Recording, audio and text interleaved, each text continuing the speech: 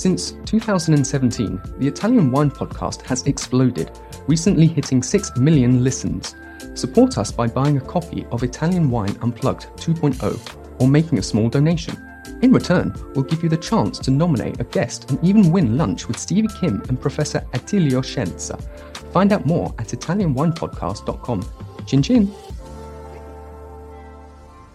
Warning. Warning. This podcast contains information in Italian language. I repeat, this podcast contains information in Italian. Chin chin.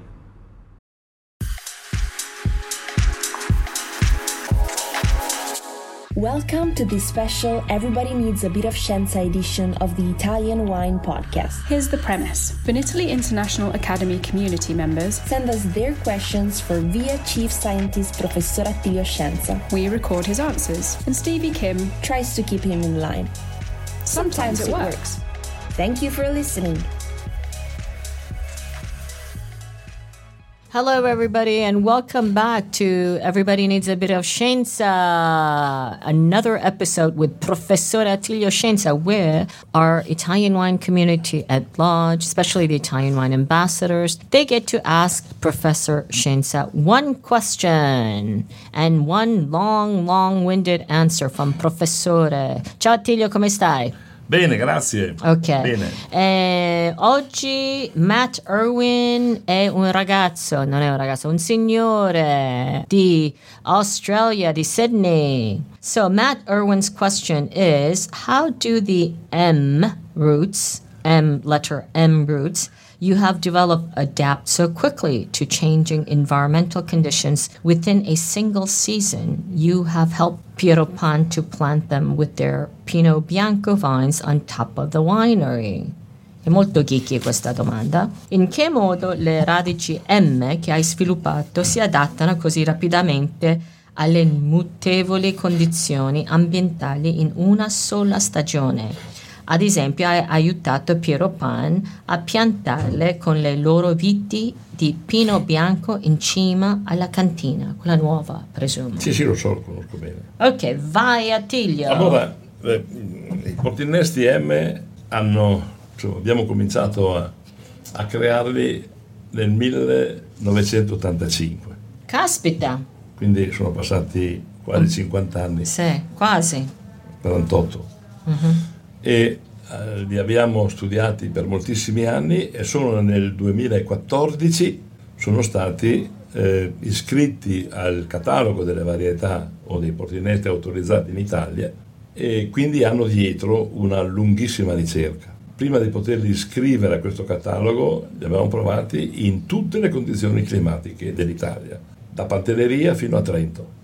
Abbiamo fatto impianti ad esempio da Ferrari in Trentino, abbiamo fatto impianti in Sicilia, in Puglia, in diverse condizioni, da 2 palme, in Sicilia 7 soli, in Sardegna Selle e Mosca, cioè abbiamo raccolto una enorme massa di dati sperimentali, confrontando i nostri M con i portinesti più importanti per gli ambienti sietosi come 110 Richter, 1103 Paulsen, 140 Ruggeri, 41B, proprio per verificarne la superiorità, e li abbiamo provati con tantissime varietà, dallo Chardonnay, dicevo, in Trentino fino, non so, all'uva di Troia o al negro amaro della Puglia, e abbiamo ottenuto risultati molto interessanti per poterli poi iscrivere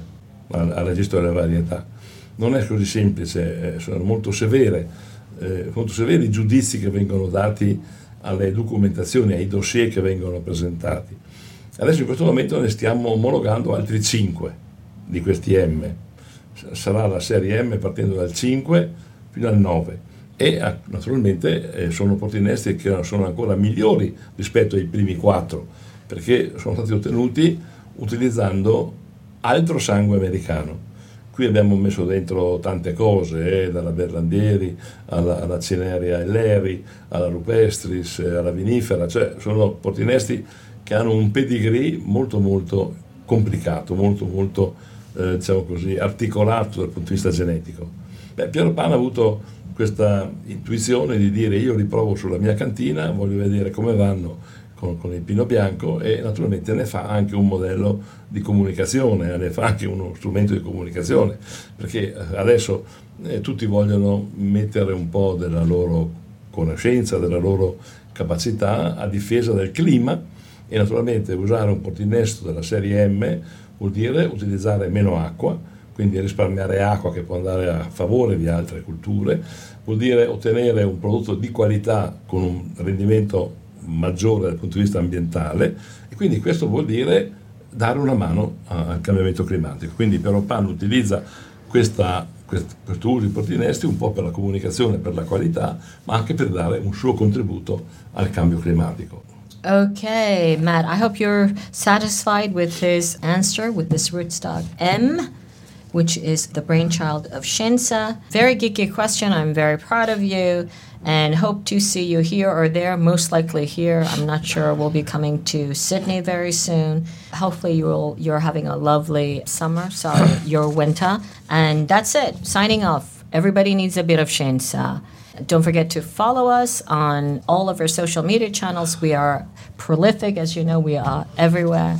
And don't forget to give us a rating wherever you get your pods, whether it's iTunes, Spotify, SoundCloud, wherever you get your pods.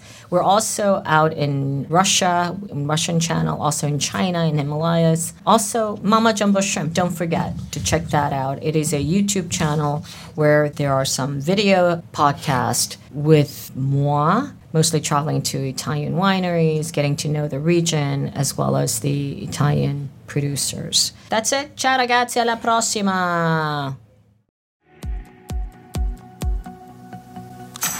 Listen to the Italian Wine Podcast wherever you get your podcasts. We're on SoundCloud, Apple Podcasts, Spotify, Himalaya FM, and more. Don't forget to subscribe and rate the show. If you enjoy listening, please consider donating through ItalianWinePodcast.com. Any amount helps cover equipment, production, and publication costs. Until next time, cin cin.